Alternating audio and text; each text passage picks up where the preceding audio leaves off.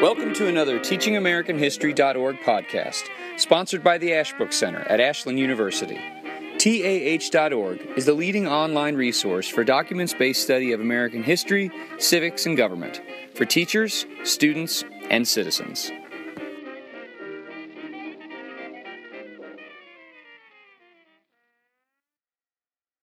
Okay. Before lunch, we had just gotten to the position of, at least as I understood the question and the comment, and maybe this will actually turn out to be a somewhat reorienting of the question and comment, but we had spent our time talking about why the South seceded, what lay behind that, why they seceded when they did.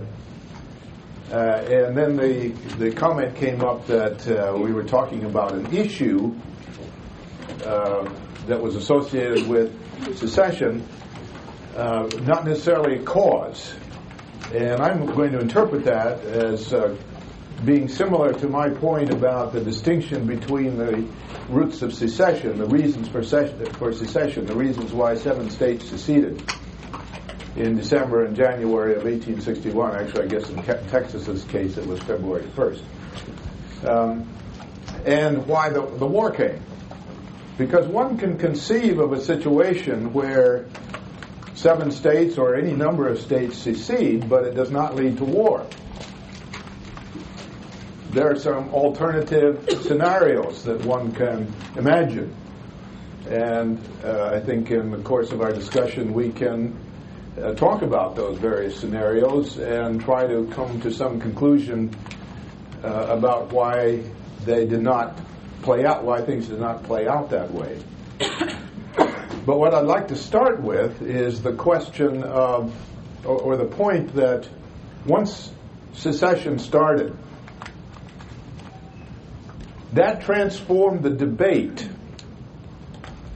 the great national debate, from one about slavery and the expansion of slavery to disunion versus union.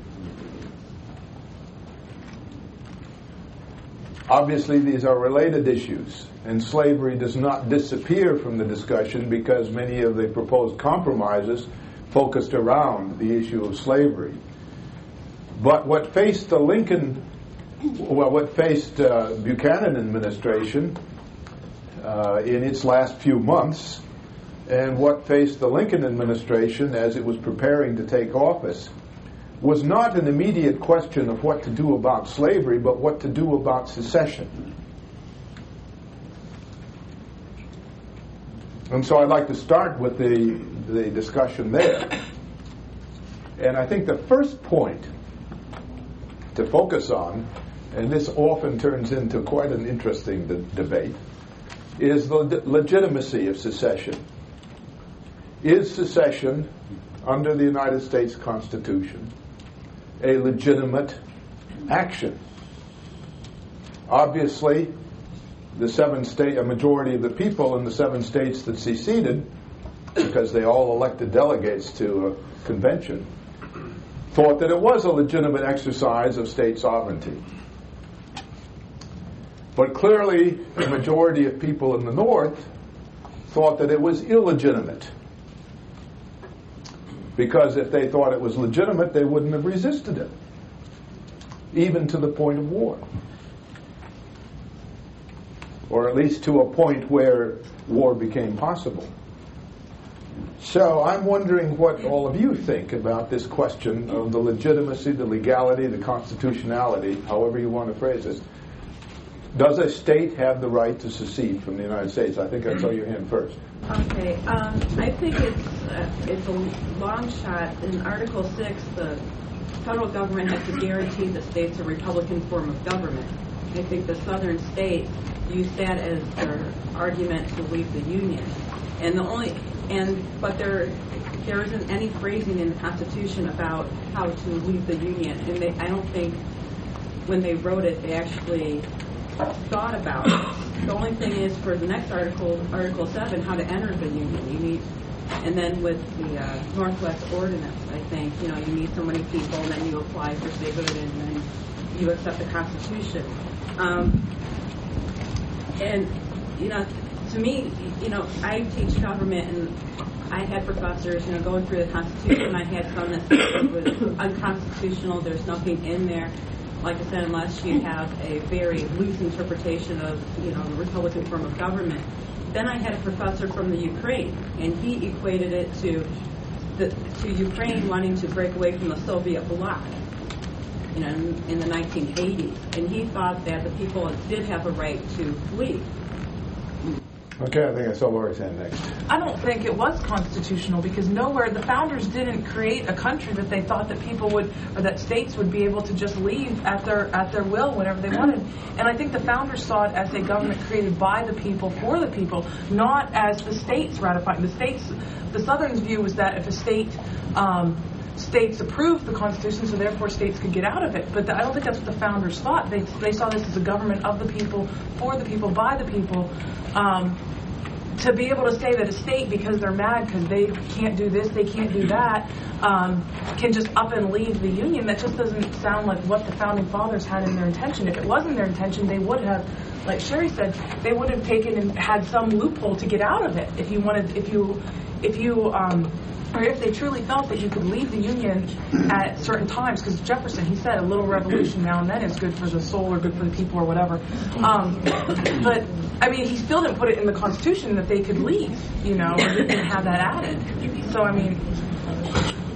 I'd like to segue off of your argument, which segues off of her argument, and that's that even though the ratification process clearly stated that it needed the approval of 9 states, the founders bypassed the state legislatures in the ratification process and basically went directly to the people through the ratification process. Therefore, since the Constitution was an agreement between the people of the United States and this new government, that the process was illegitimate. I think I saw a hand back over there next, so go ahead. Yeah. The supreme law. How can that be open to interpretation? The Constitution is the supreme law. What trumps the supreme law? Revolution. Just curious. Revolution. Yeah. Some Southerners did, in fact, assert the right of revolution. They may or may not have regarded secession as a constitutional process, but many of them also asserted the right of revolution. After all, each individual colony had seceded from the British Empire under the right of revolution. The right of revolution against it, in favor of a bad idea.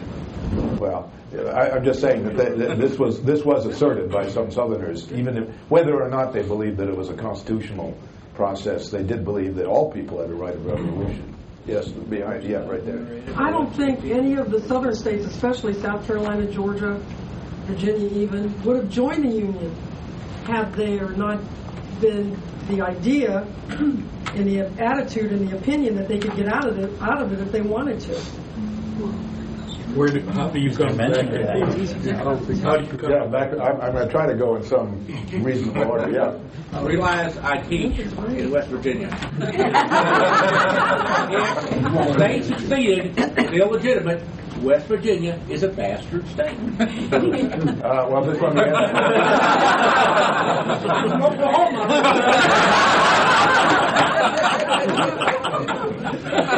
Roger may have a second opinion on this.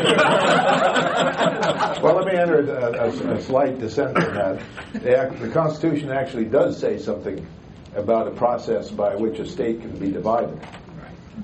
But as a couple of you have noted, the Constitution does not say anything about how or whether a state can secede from the United States. But there is a process by which a state can be divided, and at least technically, and I emphasize technically, West Virginia followed that process. Now, I don't know if we need to get into whether or not that was actually exactly right, the process that they followed, but technically they did, yes. Texas, when they joined the Union, was told that they could split into 5 different states. Mm-hmm. So they never did, though. Oh no! Although some people want to, but that's another story. But they never. But they were told that they could. Yeah. Back there, striped shirt. Yeah, I tend to agree with the gentleman in front about the nature of the Constitution, how it was taken to the people originally for ratification.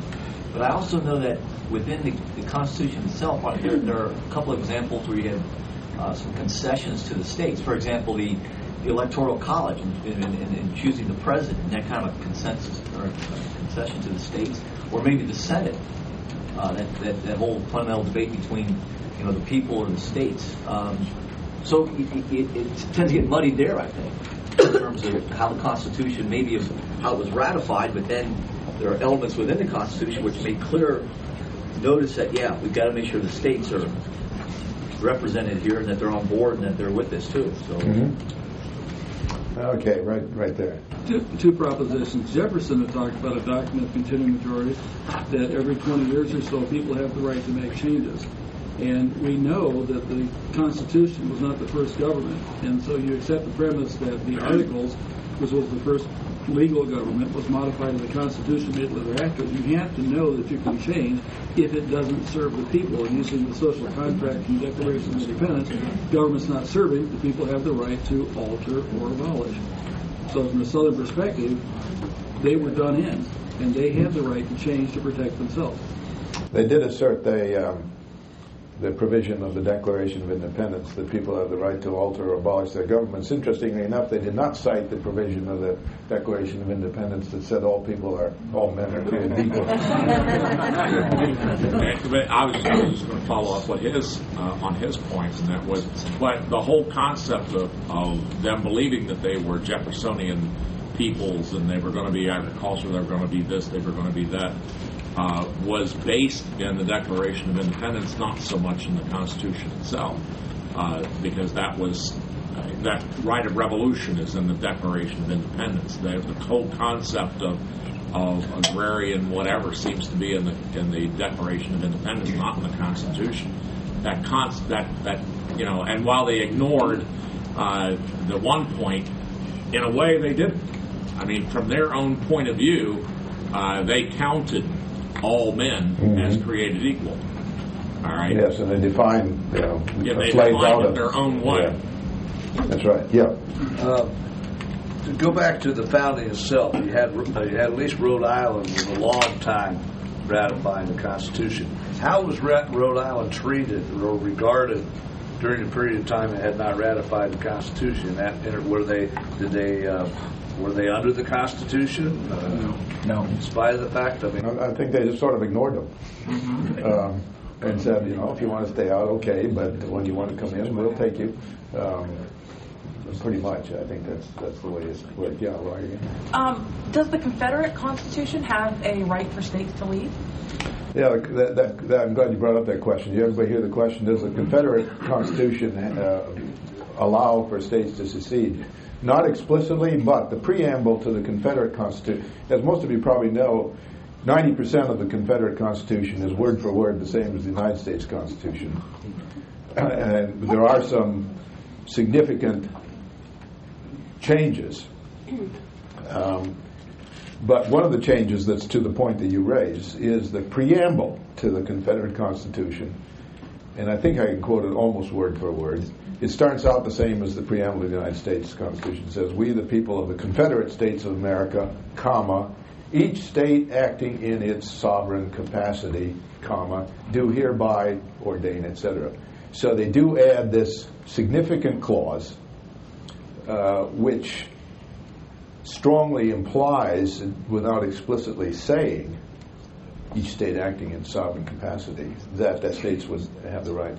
On the other hand, it would be interesting to know how the Jefferson Davis administration would have acted if, let's say, Virginia decided in 1863 that it wanted to get out and return to the United States.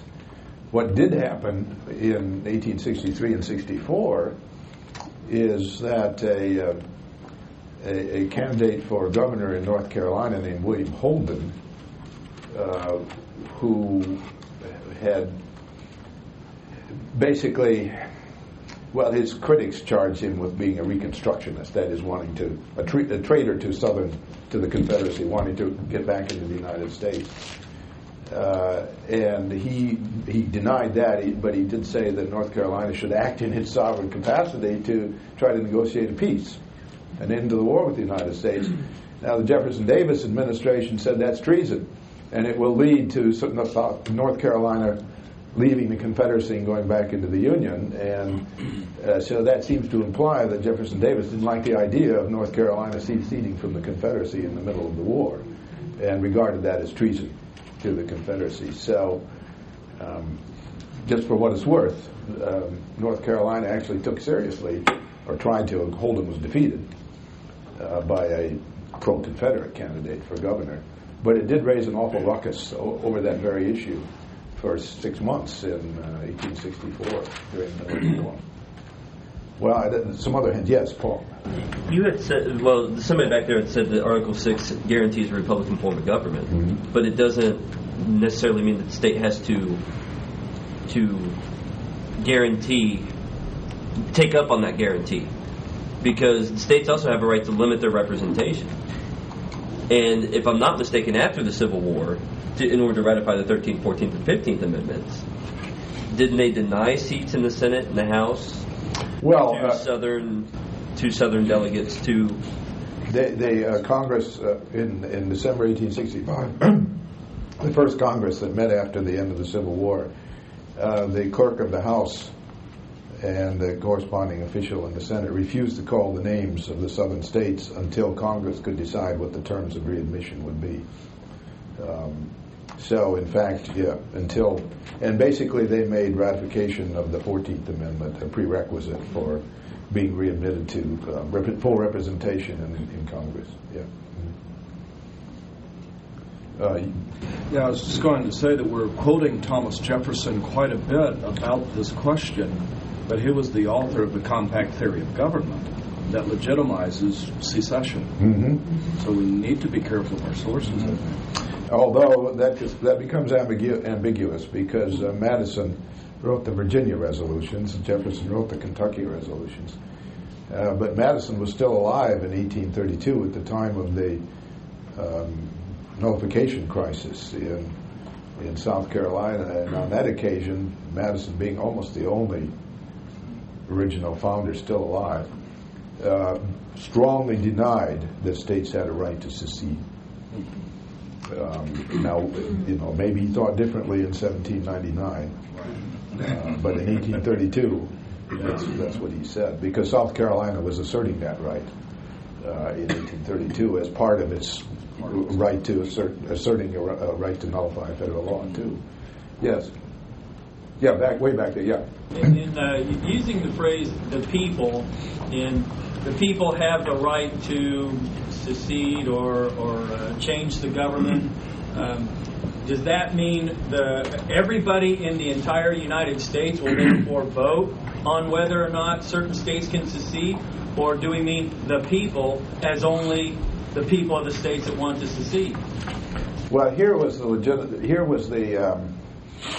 rationale that seceding states expressed, which was basically the compact theory of the Constitution. The theory was that the Constitution was a compact among the several states, and that in 1787 or 1788, each state had called a convention elected by the voters to determine whether they would ratify the United States Constitution.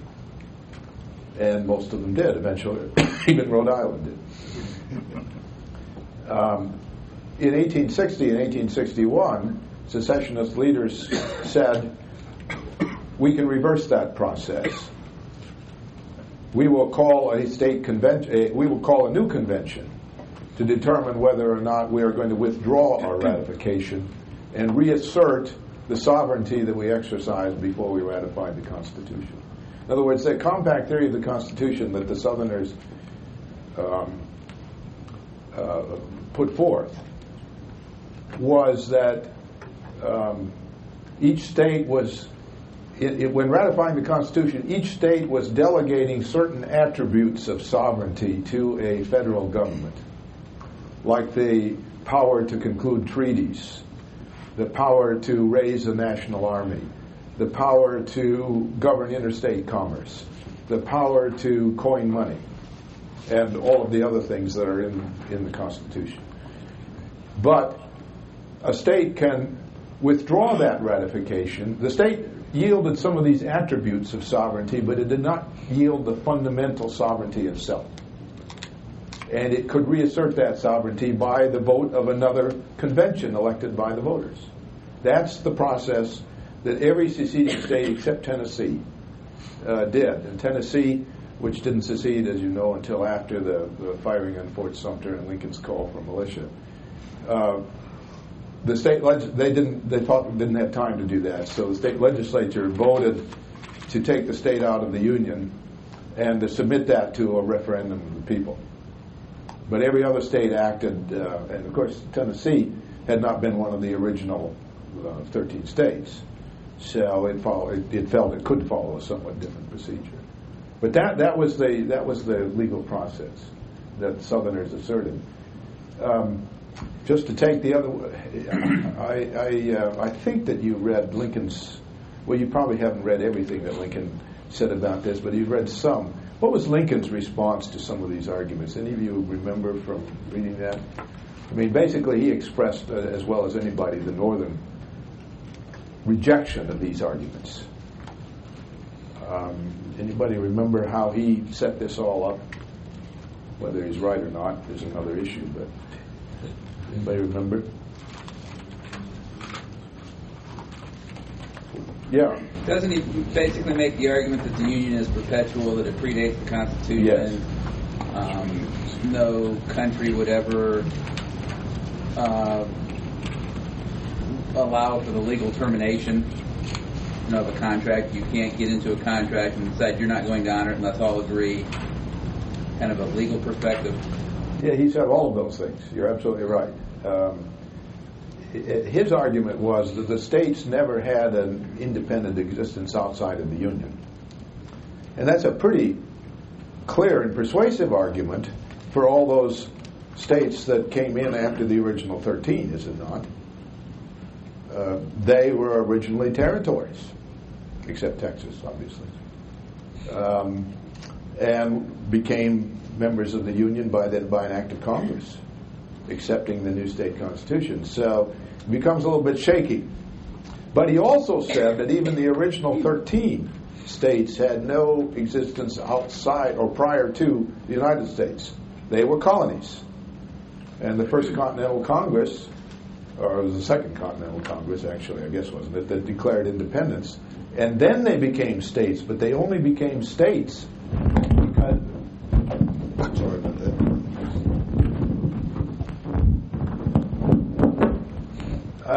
As part of the United States. They had no prior independent sovereign existence. This is Lincoln's argument. I mean, remember, he's a lawyer. Of course, most of the secessionists are also lawyers. They're all lawyers. That was the problem. There's another interesting twist about this. If you look at the Articles of Confederation in 1781, one of the phrases in the Articles is that the union created by these Articles shall be perpetual. And then, what does the preamble of the United States Constitution say? Do you remember the first sentence? Perfect union. In order to create more. So Lincoln's argument is, if it's more perfect than perpetual, what does that mean? Well, all right. In a sense, there's a kind of legal hair splitting going on here, isn't there? I mean, both sides are able to point to certain things that justify their position. The compact theory, state sovereignty. Jefferson Davis added a twist to this. That the preamble of the U.S. Constitution, as he pointed out, the original draft of it says, "We, the people of the United States, in order to form a more perfect union, do hereby." Jefferson Davis, in his memoirs, justifying, well, I think even at the time, in fact, I think maybe it's in the reading that he said the original draft said we, the people of New Hampshire, Virginia, Massachusetts, he named all 13 states, do hereby ordain the Constitution. And he pointed to this as an argument that this was not ratified by the people, but rather by the states. And that it was merely a stylistic change that made it sound like it was being we the people of the United States, all the people. Rather, it's we the people of Virginia and we the people of Massachusetts. And therefore, the people of Massachusetts or Virginia could withdraw that ratification. And he wasn't even a lawyer. There's a lot of hair splitting going on here, and I don't think anybody's going to win or lose this argument, are they? So, let's forget the Constitution for the moment. While a lot of this debate in 1860 and 1861, and for that matter, for many years before, and even after, was couched in these constitutional terms, I think that underneath it was a kind of substratum of practical, tough, pragmatic questions. And that is, from the point of view, we've already talked about it from the Southern point of view. In the first session this morning, they felt that they had that they were completely separate people, that the United States government no longer represented their interests, that they had no say in the election of a president, that nobody in Alabama knew anybody who voted for Lincoln, and all the rest of it. We've already covered it. From the northern point of view, what is the practical issue? Yeah. Isn't that the Webster-Haynes debates? Excuse me, the Webster-Haynes debates? I mean, that without union, you have no protection of liberty? Well, that was certainly part of it, I think. Freedom of the country. But in a way, it was even less abstract than that, I think. What would become of the existence of the United States if any state could withdraw? Well, let's take, since we like the 2004 analogy, I suspect, in fact I know from what I've heard, that there are some people in this room and who didn't like the outcome of the 2004 election. Well, suppose there were enough of you in Ohio. Well, of course, it wouldn't be Ohio because you voted. There's Pennsylvania, New York. Mark lives in New York. We're right thinking. The bluest of the blue states. God bless. What if New York said, "Okay, we don't like George Bush. We're going to leave." 4 years from now, I don't know, John Edwards is elected. And his own state decides they don't like John Edwards. So North Carolina, what would become of the United States? That, I think, was the bedrock issue for people in the North, was the fatal precedent of secession. If one state or 7 or 11 can leave because they don't like the outcome of a presidential election, it's more than that, obviously, but any state can leave any time. So in the 1890s, when Kansas and Nebraska and various states didn't like the fact that Wall Street was running the country, they voted for the populists, and the populists lost. Well, we'll leave. Or California, 6th largest economy in the world. Why do we need the rest of the United States? We'll leave. That, I think, was the fundamental, bedrock, practical question for people like Lincoln. And they sometimes said it. Even Buchanan said it in his State of the Union message, as we now call it, or his annual message to Congress. He used the phrase, I forget how many times, rope of sand. The United States is a rope of sand if any state can leave of its own will. There, I think, apart from all the constitutional arguments, and Lincoln said it too, no state has in its fundamental law the right to dissolve itself, or something. I forget how he said it. Yes. Just a smart aleck note, I suppose. You said North Carolina would leave. They have a provision in their state constitution they can't leave anymore. When they were readmitted, they put it in. Oh, is that right? Yeah, okay, I'll forget North Carolina. Yes. On the front page of today's Code of Plain Dealer, The headline reads, "Should Northeast Ohio secede from the United States?" What's the answer? I didn't get to the but I was busy driving. Here, part of this thing, Sam Fullwood wrote a column on that, and he said, yes, we should. It was somebody in Summit County, the mayor or some official in Summit County says that Northeast Ohio is much too different from the rest of Ohio, and therefore should secede and form its own state, and we would be called the state of Western Reserve. Well, let Franklin County join you. No.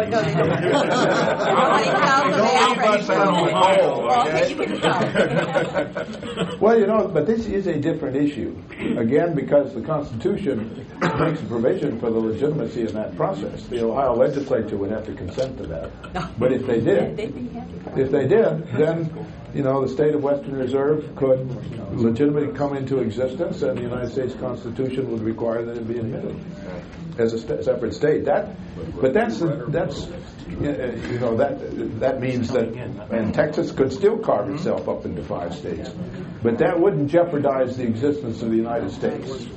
That is the issue, I think. Yeah. I grew up in New York, and in the 60s and 70s, the big deal was that the city of New York was going to secede from the state, and there were full-page ads in the New York Times, and there were a whole bunch of people who took this really seriously. And then the corollary to that is Staten Island, which is a borough in the city of New York. They have for years said that they wanted to secede from the city of New York. So therefore, and there were people who actually for a long time, this was really taken seriously, that the city would secede. And there were talks up in Albany, which is the state capital, and that this would happen. And they did not joke about it. I mean, they were serious. I think it's quite true, and I suspect none of you are from California, but everybody knows a little about California. And for years, there have been serious proposals to split California in half because Northern and Southern California have no love for each other and are always at odds with each other about any number of things. But that is actually a legitimate constitutional. It can be done. It only has been done once, and that's with West Virginia, and that was a slightly dubious process, even though it did conform technically. But it could be done. Yes. When you look at this fatalistic view here, I mean, Daniel Webster spells the whole thing out in the Compromise of 1850, what's to become of the Army, what's to become of the Navy, what's to become of the public lands. I mean, he sacrificed his whole career on this whole issue of, we can't do this because what do we do with all this stuff? Yeah, and this is part of the practical issues. Although a lot of Southerners would have said these issues are negotiable. If you recognize the legitimacy of secession and we set up the independent Confederate States of America, we will get together and negotiate some kind of prorated solution of the national debt. We constitute 2/5 of the population, so we'll take 2/5. I mean, these are negotiable issues. But what a lot of people said in the North is the principle of secession is non-negotiable.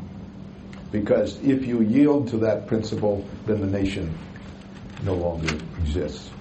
Because if one state can secede, any state can secede any time. And instead of the United States of America, you would have the disunited States. You wouldn't have that. You wouldn't have a country. That whatever you think about that, I think that was at the bottom of the Northern resistance to secession. Yes. I think also there was a great admiration for the founding fathers, and to let the country fall apart would be respecting their effort. Yeah, it would be and Lincoln said this too many times. There were a lot of people in the United States was one of the few, in fact, with the exception of Switzerland, you could say it was the only democratic republic in the world. Nearly every other country in Europe, was a monarchy of some kind or another, or a dukedom or a principality in the case of all these little German states.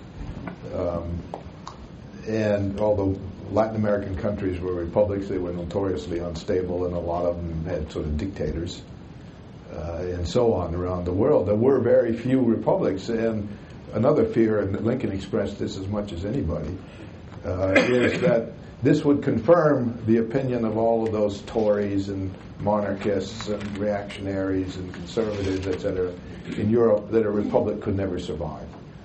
That this bold experiment of 1776 would be swept into the dustbin of history. And so that I think was there, because so many Americans, I mean, it's related to your point about their admiration for the Founding Fathers. Founding Fathers, they said, had set up this wonderful and bold and forward-looking but risky experiment. No king, no aristocracy, no established aristocracy, no established church, a Bill of Rights, and this is notoriously unstable, and it's going to collapse. Look at what happened to the Roman Republic. Look what happened to the republics, the city republics of the Renaissance Italy. Eventually, they all succumbed to tyranny, and that's the fate of every republic. And now it's going to be the fate of the United States. That issue was very much, in people's minds in 1861 too. Now, of course, the Southerners would respond in saying, "Look, we're just setting up another republic. We're not undermining the whole concept of republican government. We're exercising our majority rule to set up our own republic." But the North said, "Well, if you can do that, what's happened to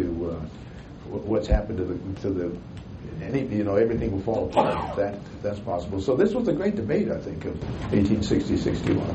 Yeah. What would be under Lincoln or even us today then the parameters under which you would be able to operate a new constitutional convention if it was called by? I know we want to get away from the Constitution, but what would be the limitations of what they did? You hear a lot about that. You don't want to have a constitutional convention because of all the. You might do it for one thing, but then it would be open to all kinds of changes. Where could it go? Mm-hmm. Could it disunion? Well, I suppose a new constitutional convention could have written into a new constitution the right to secede. Well, I mean, one today. Well, even today, sure. Okay.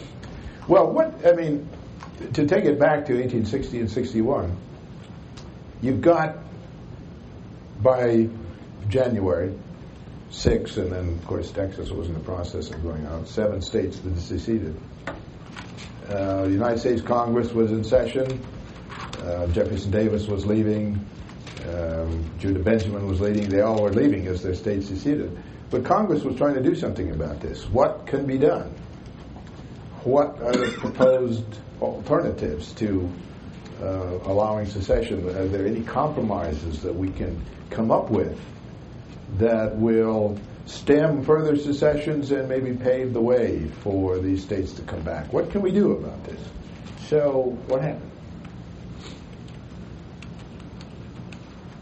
I mean, calling a new constitutional convention was bruited about, but that's such a complicated process that basically they look for other possibilities short of that.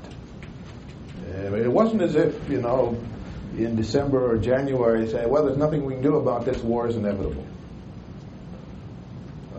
People didn't think war was inevitable. They thought it was possible, and some thought it was even likely, but not always. Yeah. I'm just throwing it out. I hadn't, in some ways or another, under John Marshall and the other Supreme Court Chief Justices before the Civil War, had spent a great deal of time demanding that federal law was supreme, that the states had to be limited in the kinds of things that they could do. Rivers Basin, harbors, and whatever else were national. They belonged to all of the people of the United States, not just simply the people of a certain particular state. And after that, in the 1900s, we get into much more of a protecting the common ordinary American, whether he's in that state or not, from the states.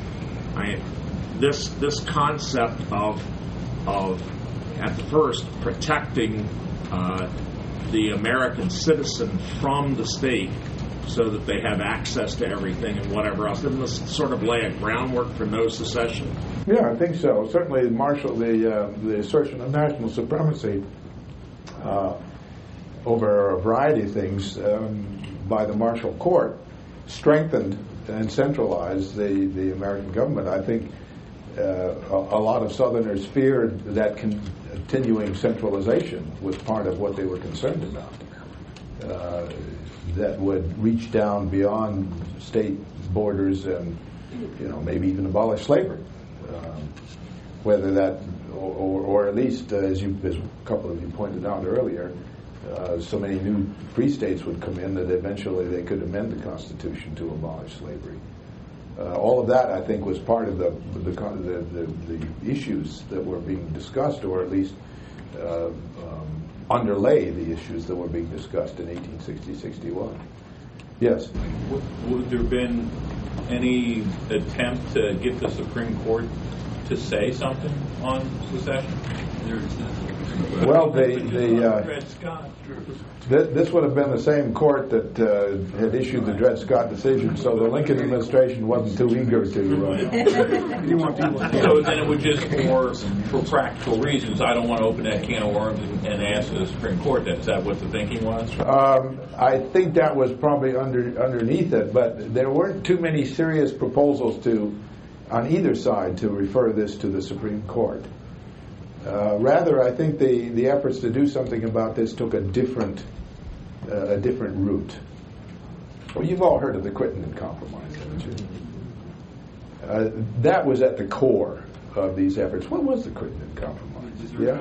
They're going to redraw the line to allow for slavery to exist south of the old 3630 line, which would have kept Southerners happy because that allows for Cuba, Latin America, which was really the only place slavery could expand to anyway.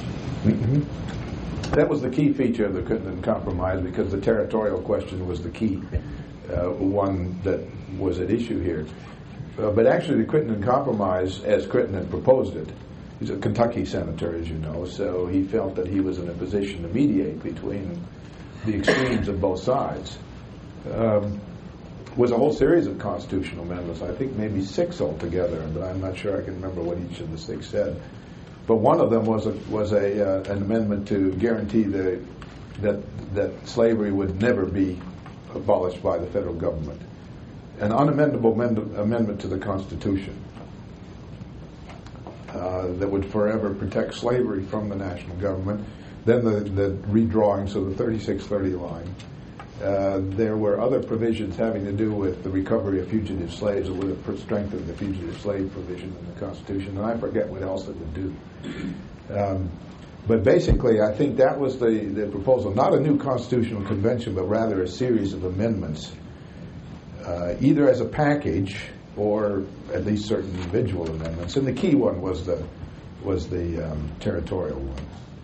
Well, what happened to that? Yeah.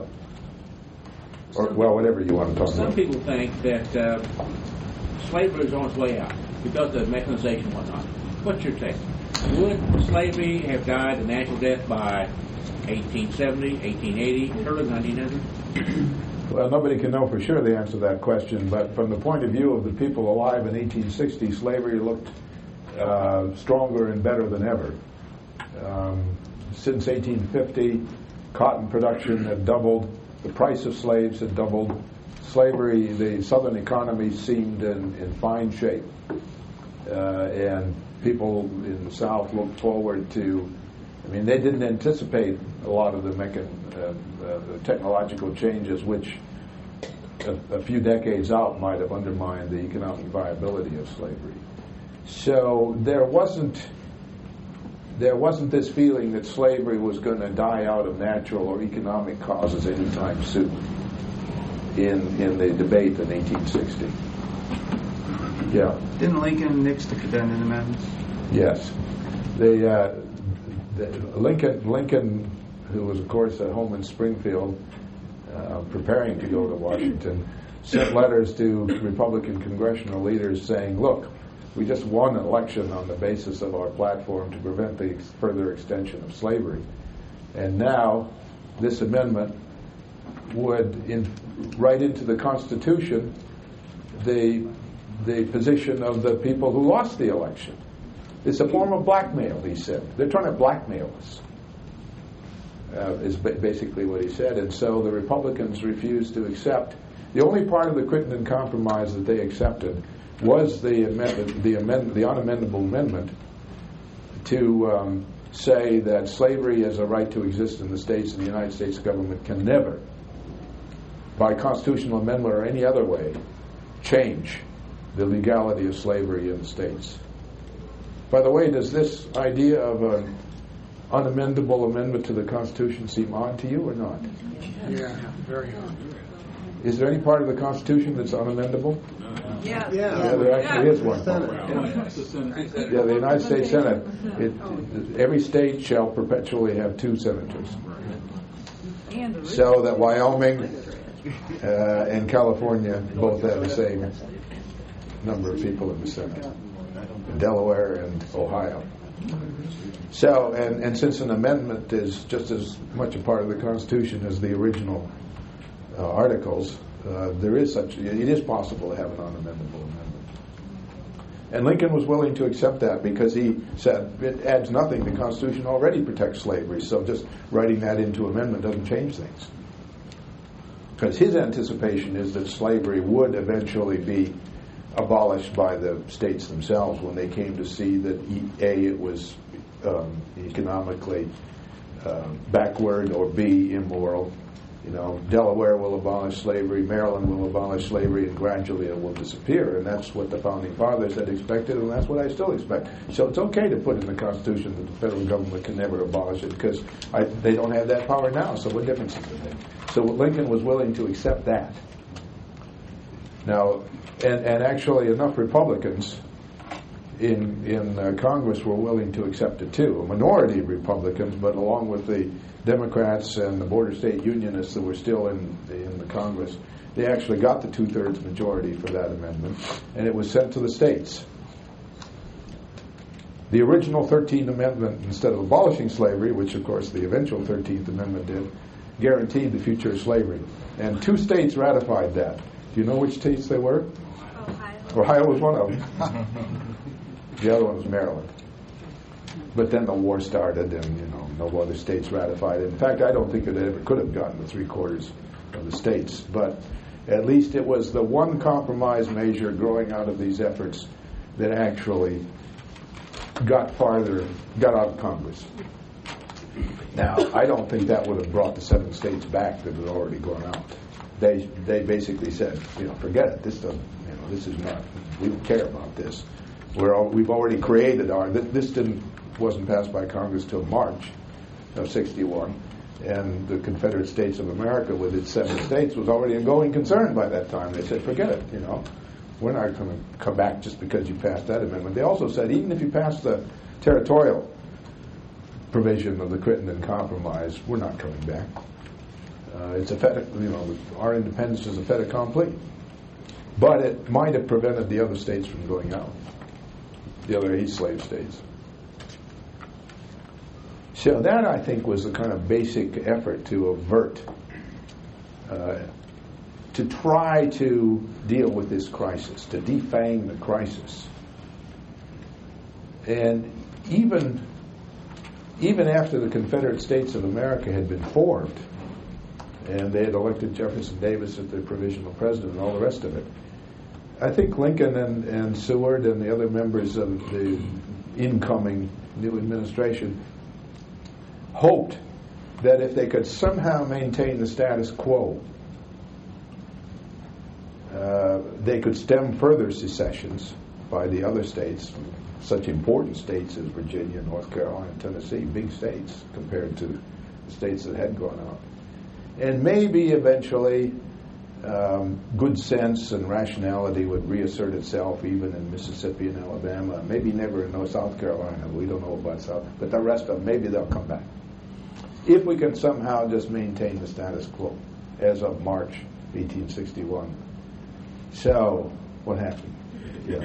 Well, for one thing,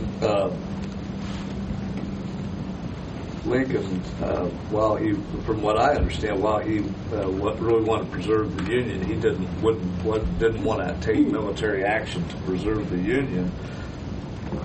But when it became a case of the new Confederacy attacks the Union forces, then it becomes a rebellion and justifies military force to overcome. So he's not using military force to keep them from seceding, but he's using military force in response to their military force against the United States forces. Okay, well, how did things get to the point where the Confederates actually attacked? After Fort Sumter, I forget all the details on it, but... Well, what about this Fort Sumter issue? Because that's the key thing about the alternative scenarios that are possible here. To go back to our distinction between secession, the causes of secession, and the causes of war. In theory, at least, you can have secession without war. And there are various ways in which that could have happened. One would be for the Lincoln administration, the northern people say, all right, erring sisters, go in peace. You want to be independent, okay, see if you can have an independent country with 7 states. Maybe in the back of their mind they say, well, let them try it for a year or two, and they'll come crawling back, begging to come back in, etc. Maybe not. They could have said that, but they didn't. They could have done what they actually did, which was to offer just a little bit of a concession with this, what was called the Corwin Amendment, the perpetually guaranteeing slavery, the one that Ohio and Maryland ratified. And Lincoln could also say, just like the Bush administration said, we're not going to attack North Korea. Lincoln could say, we're not going to attack you. You won't have a war unless you start it yourself. And hope that they could wait it out. The other 8 slave states are still in the Union. They have more population and a much stronger economy than the ones that have gone out. Sooner or later, the others will come back. We'll just wait them out. But that couldn't happen because of Fort Sumter. Well, why is Fort Sumter such an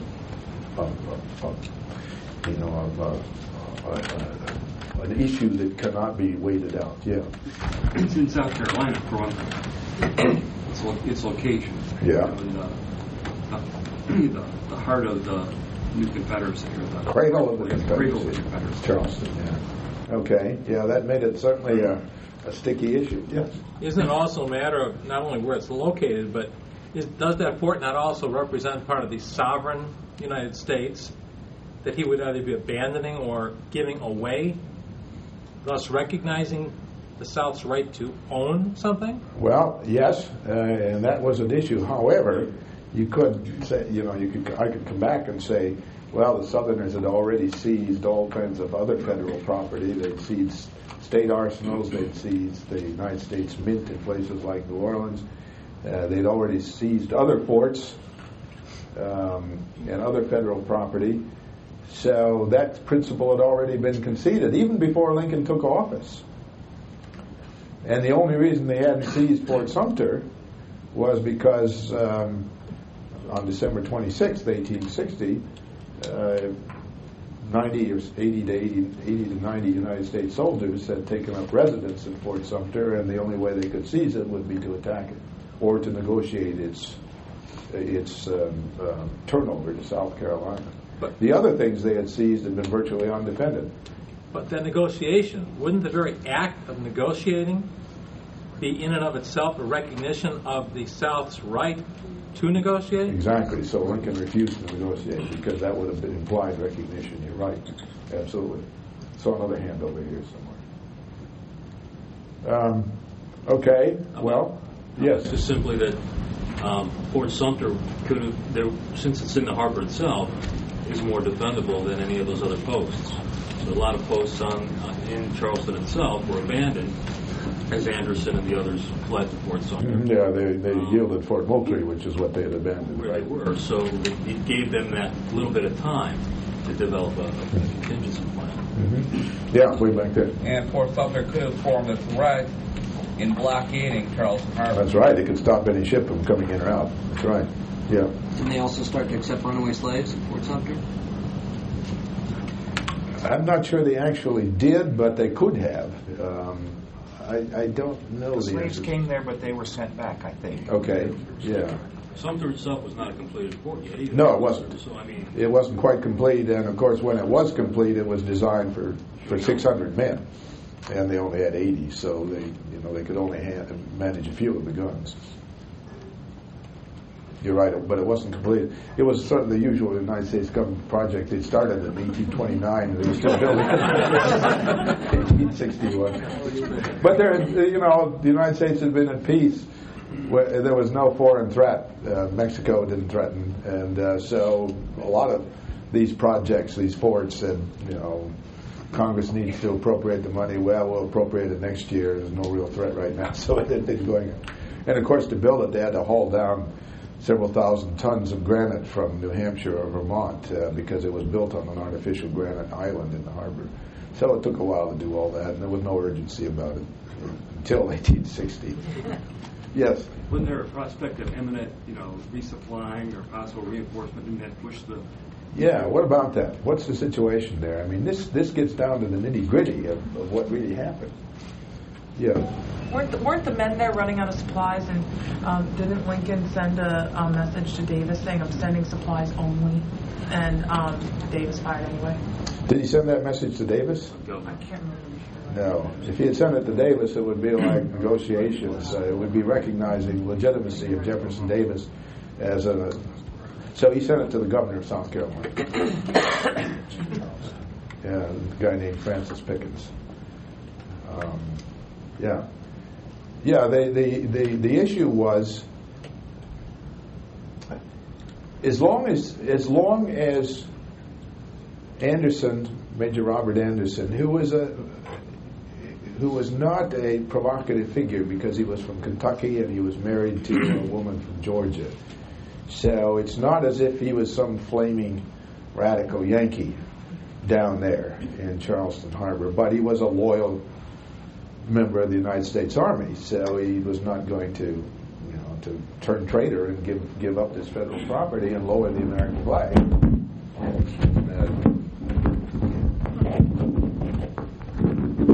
This is not the best solution to this.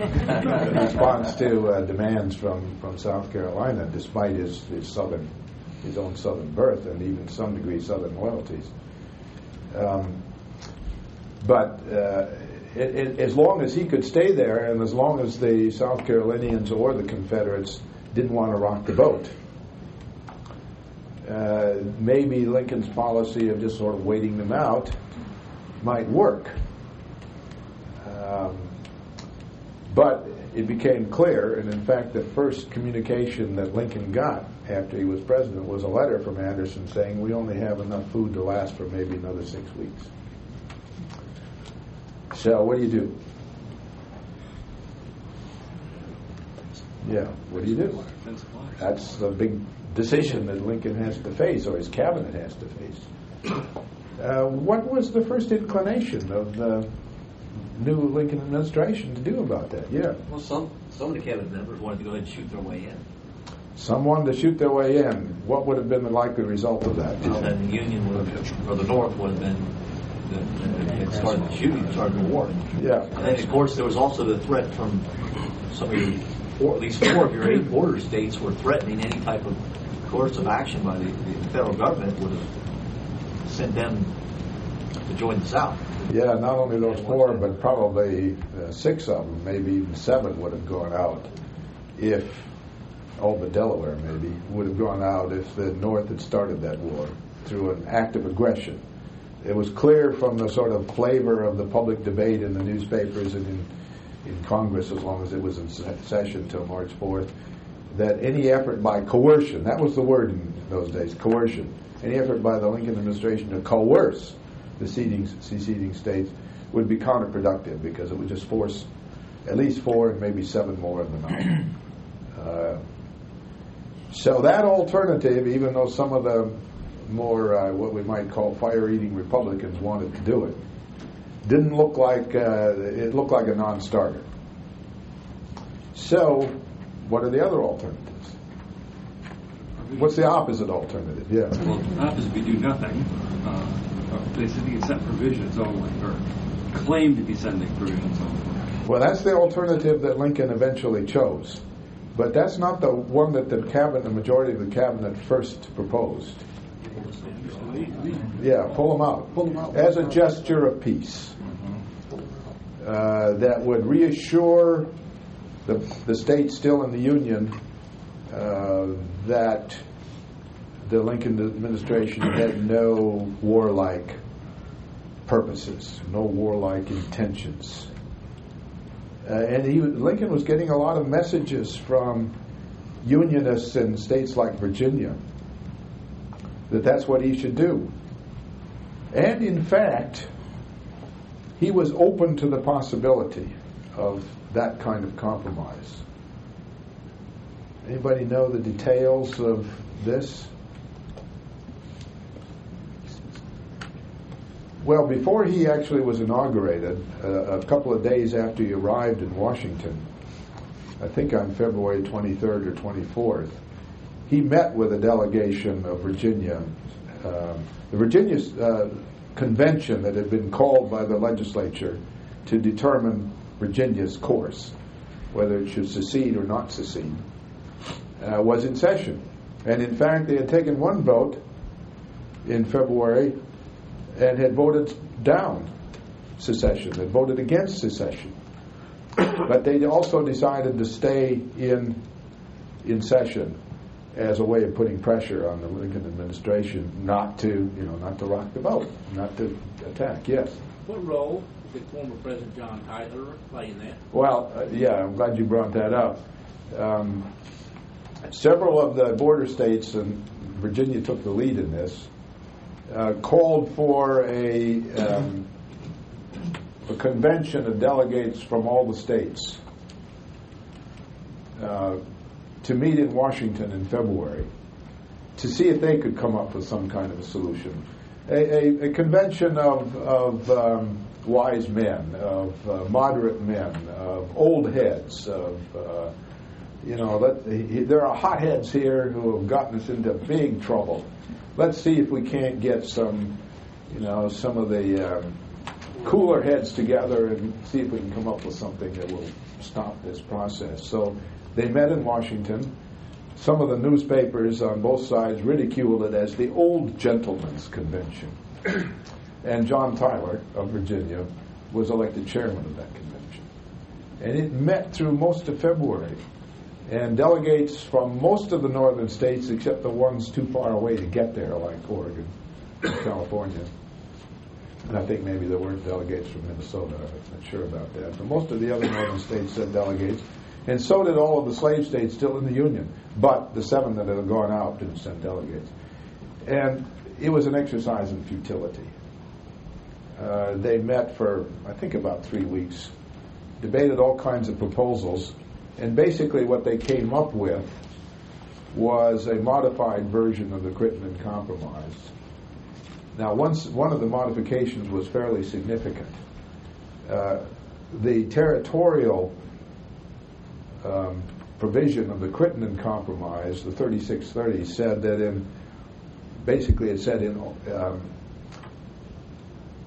in all territories now held by the United States, or hereafter acquired, slavery shall be prohibited north of the line of 3630 and permitted south of that line.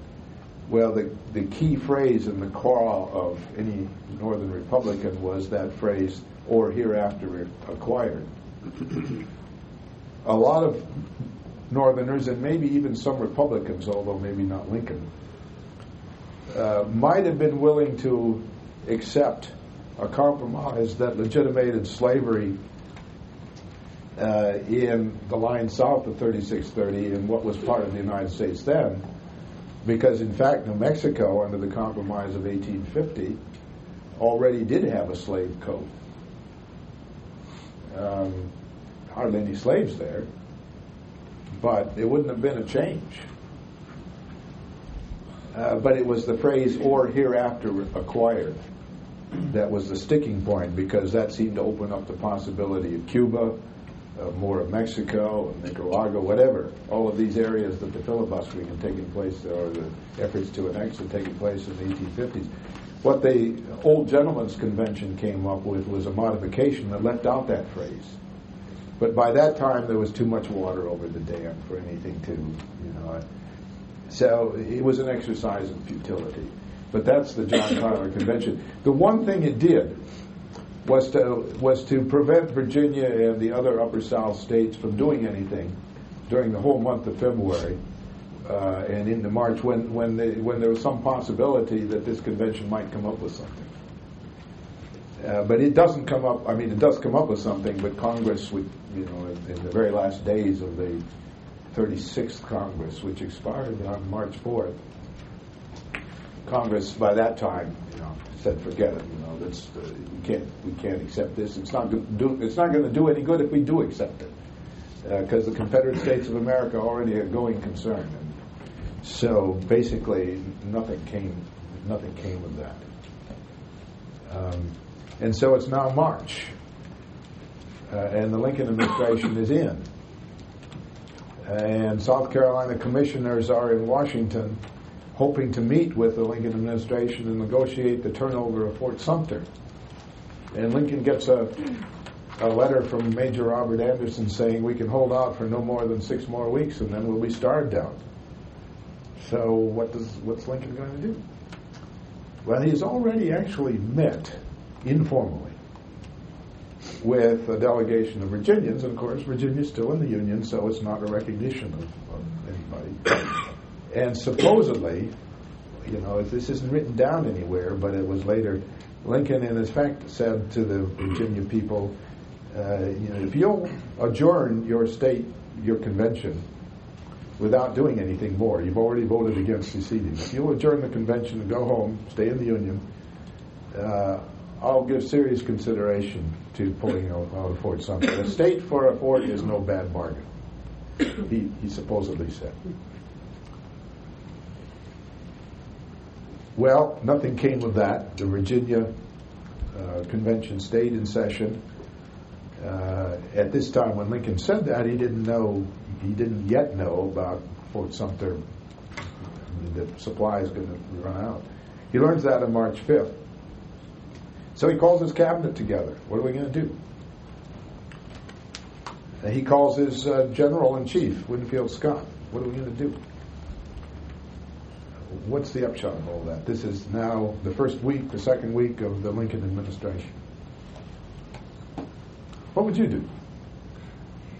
You've been President Lincoln. You pull out? No, he couldn't. To protect his political base, to honor his oath, he'd have to do something provocative. What did he say in his inaugural address? Do you remember? About these issues. This is March 4th, of course. Yeah? The disaffected people get to choose what to do. I'm not doing anything. He did say that, yeah. You can have no war without starting it yourself, is basically what he said. But he also said, in his initial draft of the inaugural address, he intended to pledge to hold, possess, and repossess the federal property that has been seized, the federal property in the seceding states. Seward Seward would have advised that, but it was actually Oliver Browning, a good friend of his from Illinois, who persuaded him to make that less provocative, not to pledge to repossess the property that had already been seized, but to hold, occupy, and possess federal property, i.e. Fort Sumter, plus Fort Pickens in Florida and a couple of Fort Jefferson, if any of you have ever been there, and about the last key of the Florida Keys. They were still in federal possession, but the only one that was really provocative at issue was Fort Sumter. He had said that, in effect, he had said in his inaugural address that he was going to hold on to Fort Sumter, but couldn't without starting a war. Well, what's he going to do? His cabinet initially, with a couple of exceptions, initially votes to pull out. And General Winfield Scott says, pull out. It's impossible to reinforce the fort without a naval armada and 20,000 troops to shoot their way into the harbor. And Lincoln said, I don't want to do that. We don't have 20,000 troops to start with. And if I do that, I've started a war. I've been the one who's attacked Pearl Harbor.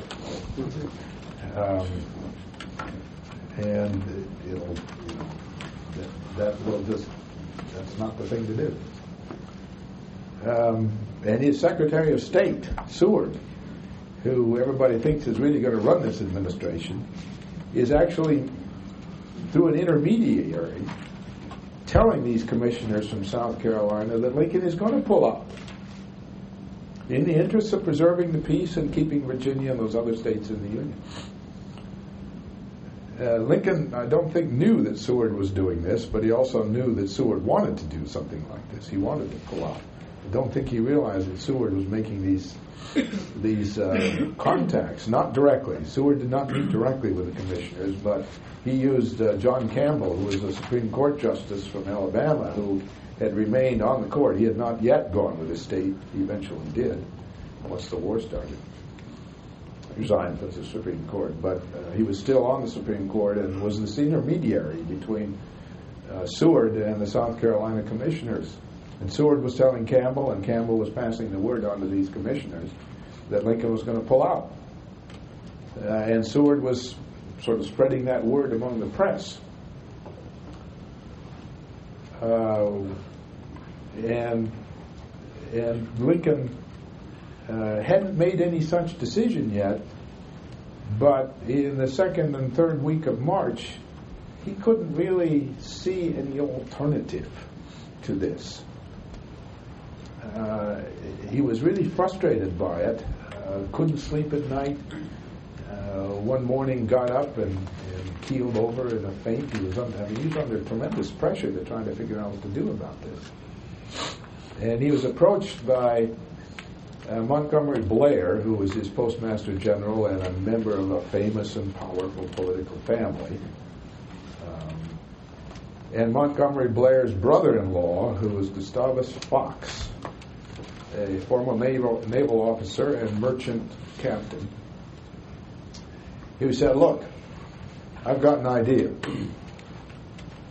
We can actually run supplies into the harbor under the cover of night and reprovision Fort Sumter." And Lincoln said, "Give me a detailed plan on how you might be able to do this." And in the meantime, he sent a couple of emissaries, one of them, Stephen Hurlbut, who was a good friend of his from Illinois, although he had been born in South Carolina, and Ward Lamont, to go down to Charleston and kind of, see what the mood of the people was there. Is there any chance that we can keep the peace and maybe eventually even attract these people to come back? And both of them went down there and came back and reported to Lincoln, not a chance, they're determined. And so what are you going to do? Well, in the meantime, Lincoln has come up with a new idea. He has taken the advice of Fox, but he's changed it so that he will actually do this openly. He will notify the governor of South Carolina that he's sending in provisions, food for hungry men. And if they let it come in, he won't send in reinforcements. But if they resist, the Navy ships that he's going to send down to accompany him will try to shoot their way into the harbor and not only send in the provisions but also the reinforcements. But Lincoln couches it in terms of, it's up to you. And that becomes what I think is a kind of brilliant solution to his problem. But there are a lot of obstacles to overcome. Seward is still playing his games. And one of the things that Seward does is actually persuade Lincoln to meet with a prominent delegate from Virginia, whose convention is still in session, on April 4th in Washington, to see if he's going to try again to get Virginia to agree to adjourn that convention so that it isn't hanging over Lincoln's head with a threat to secede, in return for a promise to pull the troops out of Fort Sumter. But this would be seen as a bargain. That would be a two-sided bargain. The Southerners are making a major concession, or at least the Virginians are, but the other upper South states are they're just sitting there to wait to see what Virginia does. Virginia's the key here. And in return, I'll pull the troops out of Sumter. Each of us is going to go halfway to meet the other side. That's the kind of last chance, really. Nobody knows for sure what went on in that conference between Lincoln and a guy named John Baldwin from Virginia. Basically, Baldwin later said, nobody kept any written record. There was nobody else, just the two guys there. Baldwin later said, I offered to go back to Virginia and get the convention, to go back to Richmond and get the convention to adjourn. But Lincoln wouldn't accept. Lincoln later said that I offered to pull the troops out, but Baldwin told me that he didn't have the power to speak for the Virginia Convention. So nothing came of that. And a day or two later, Lincoln gave the final orders and sent the letter by a personal envoy down to Pickens in South Carolina saying, I'm notifying you to expect an attempt will be made to resupply Fort Sumter with provisions, and that if not be resisted, the naval ships that come down will turn around and go back. All we'll send in is food. And that's the fateful decision. And that expedition leaves the New York harbor on April 8th, I think it was. Yeah, April 8th. And on April 9th, what does the Confederate... Francis Pickens, of course, said, well, I can't make this decision. And by that time, General Beauregard had already, from the Confederates, there was now a Confederate army. And Beauregard, who's from Louisiana, was in charge of the Confederate defenses of Charleston Harbor. And he was an old artillery instructor at West Point, an artillery man. And he had set up this kind of ring of fire all around the South Carolina harbor, all guns bearing on Fort Sumter. And Pickens and Beauregard sent a telegram to Montgomery, the Confederate capitals in Montgomery at that time, saying, what should we do? And the Confederate cabinet meets. So far it's been Lincoln's cabinet meeting, and at first they had advised Lincoln, back off. Eventually, a majority of them, but Seward and the Secretary of the Interior still wanted to back off, but the rest of them had come around to Lincoln's point of view by the end of March. This solution of putting the onus on Jefferson Davis, we're just going to send in food for hungry men, and if you allow it to go in, we won't. There'll be no shooting, no war. It's just the status quo. All we want to do is maintain the status quo. It's existed for months. So now the ball is in the Confederate court in Montgomery. So Davis calls a meeting of his cabinet. What do they decide? What should they have decided? What did they decide? What would you have decided if you were Jefferson Davis's cabinet?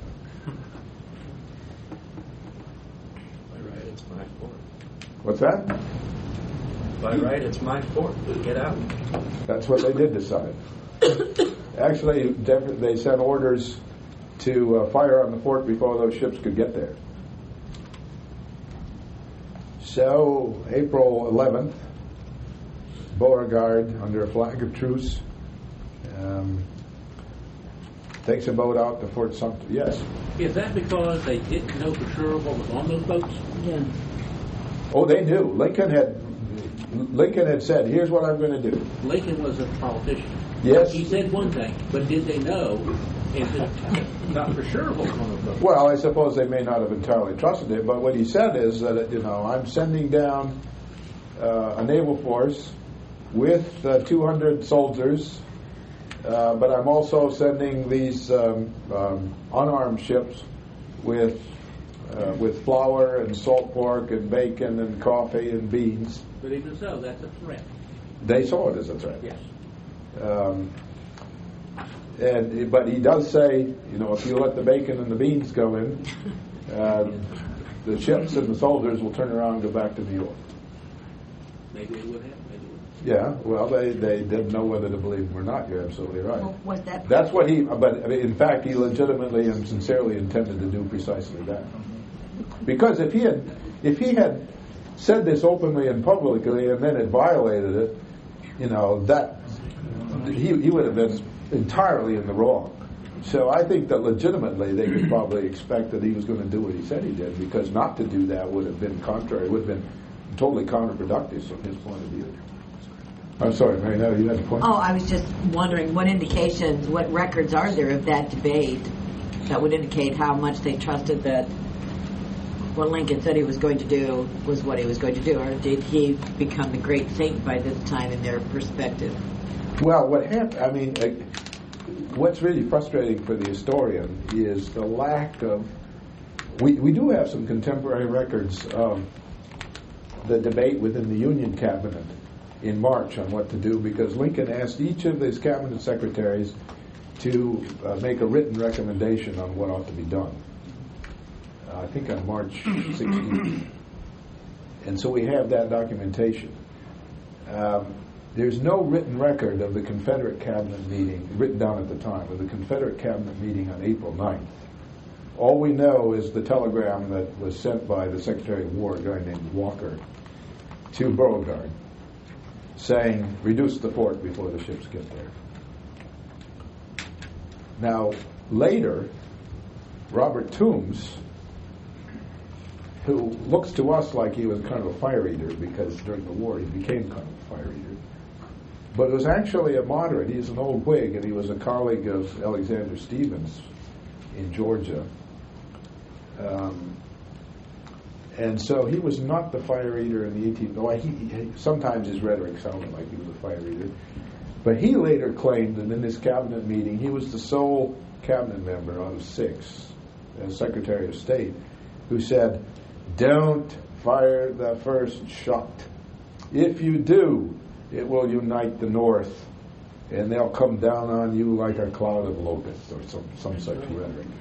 Now, whether he really said that on April 9th, or whether he later wished he had said that, and reported that he had said that, we don't know, because that was not, our documentation for that comes from later, not from the time. It's one of those frustrating things for an historian. Do you really believe what people say they said when they report it 10 or 20 years later? You've got to be very skeptical about that. Anyhow, Toombs' biographers have claimed that he was the prescient person who saw that this would be a bad thing for the Confederates to do, because they fire on the flag, they force the American flag to be lowered in surrender. They are the aggressor. They're going to unite the North. Whereas the North, up until that time, was very divided about what to do. I mean, most Republicans wanted to hold on to Fort Sumter.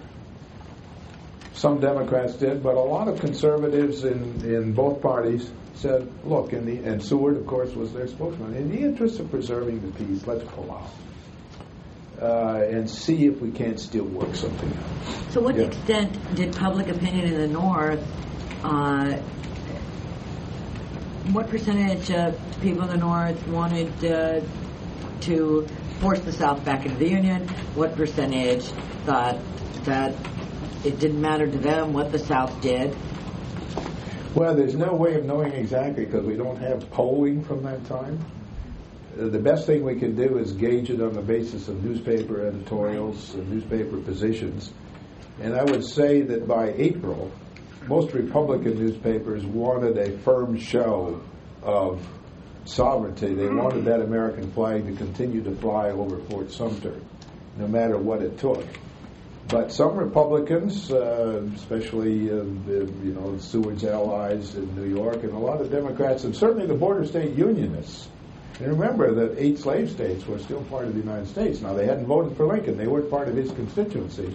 But he, of course, regarded himself as president of the whole United States, not just of the Republican Party or of the free states. So opinion was all over the place on this. And that's what made it very difficult to come to a decision. But I think Lincoln's genius here was that he came up with a solution that put the onus on the other side. And in some ways, I think that's pretty effective leadership. Yes. We don't have much time left. We're all teachers. What would you have us? What would you like for us to clarify for our students? What are the things you think, hey, our students need to hear that maybe they haven't heard in the past?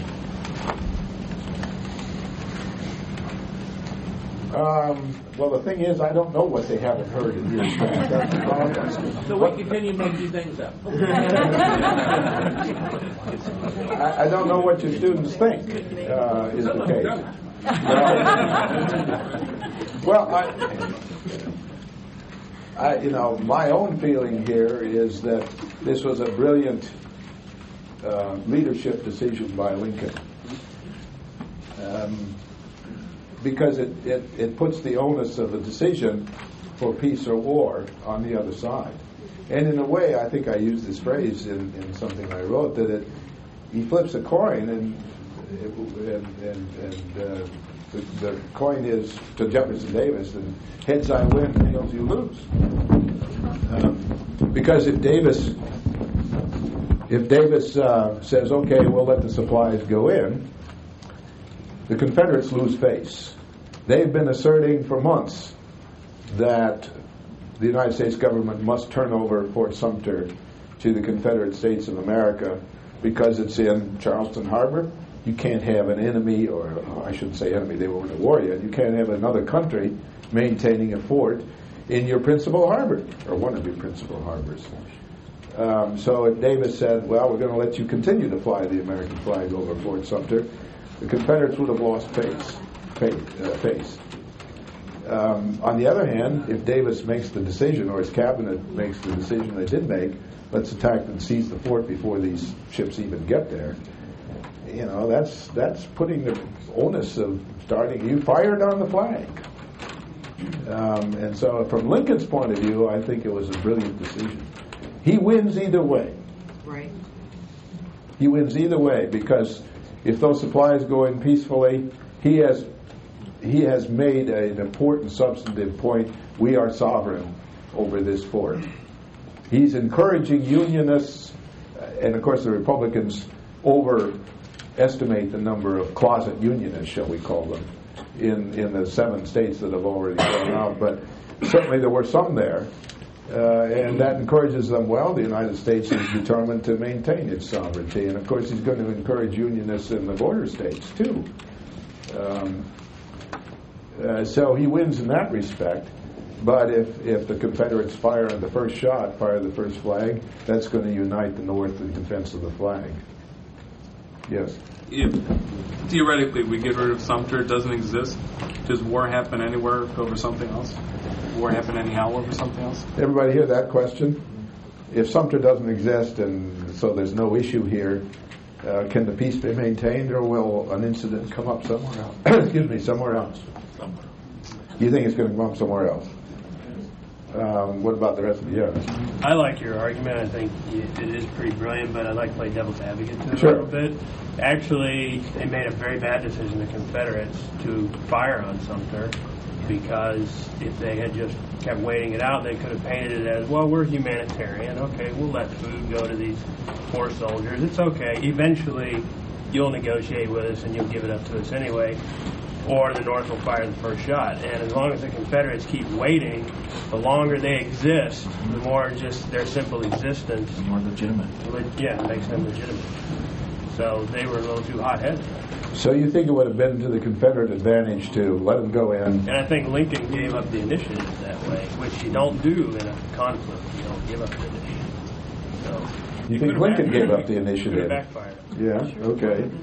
Now remember, the Confederacy only consists of 7 states at this time, and even if we're thinking of the 4 states that did eventually secede, their population and economic resources are greater even than the resources of the 7 states. So maintaining the status quo has some advantages for the Lincoln administration in terms of isolating those 7 states that have gone out. Yes. Did you have a question? But if you play that waiting game, isn't the South in a position where it clearly sees that the clock is ticking? We can only do this so long before we start to need to either continue trading with the North or trade with somebody else to get things we don't have?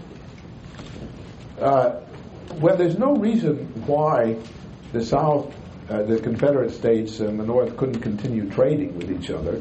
The mail was still being delivered in the South up until Fort Sumter. Federal courts were still open in the South up until Fort Sumter. They weren't doing anything, but they still, the judges still existed. So this kind of uneasy status quo could probably have gone on for a while if both sides said, okay, there's this independent nation down there, but the United States Postal Service will continue as long as they're willing to do it. I mean, this is a rather strange situation and probably couldn't have lasted forever. But and nobody knew what would happen if they allowed the food to go in. What's going to be as you said, if it's not Fort Sumter, is it going to be somewhere else? Our northern steamboats coming from Cincinnati going to be allowed to go to New Orleans and sell their products to New Orleans or export them from New Orleans port. Well, they were doing it. New Orleans said, sure, we're in favor of free navigation of the Mississippi, but we're still a sovereign nation. We'll let you use it, but it's our permission to do it. So there was this kind of strange, uneasy, and in some ways illogical situation that existed, but that could have lasted for a while. Who knows? And you're thinking that it would have been to the Confederates' advantage.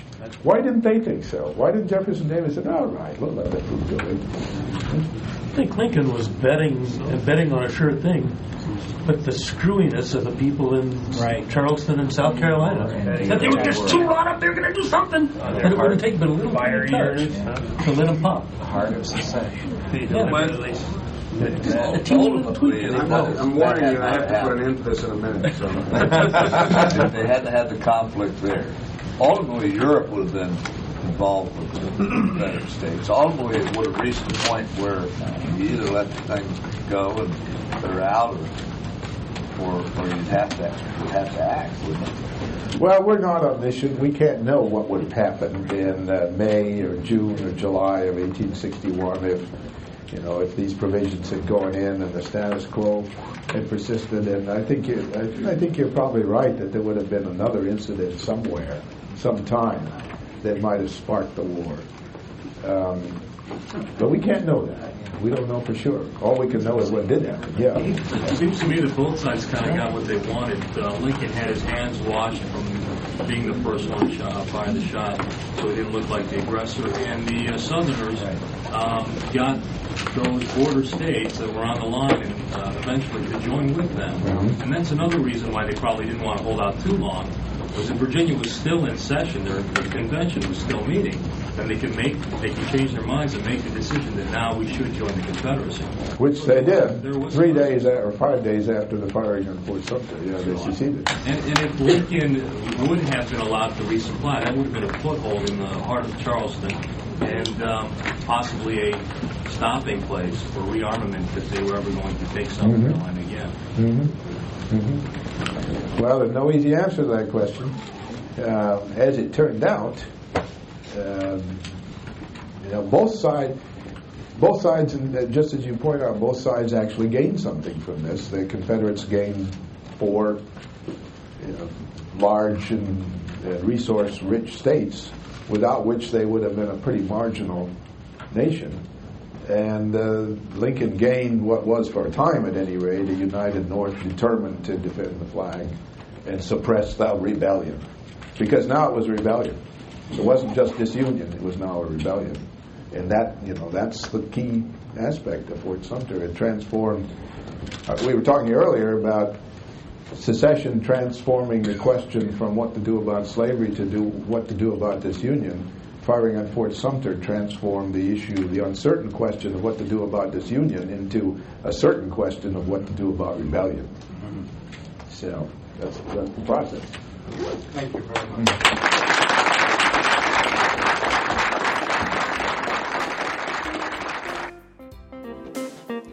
Thank you for listening to another TAH.org podcast. You can find archives of all our previous programs, as well as information about future programs at tah.org/webinars, or on iTunes by searching for teachingamericanhistory.org.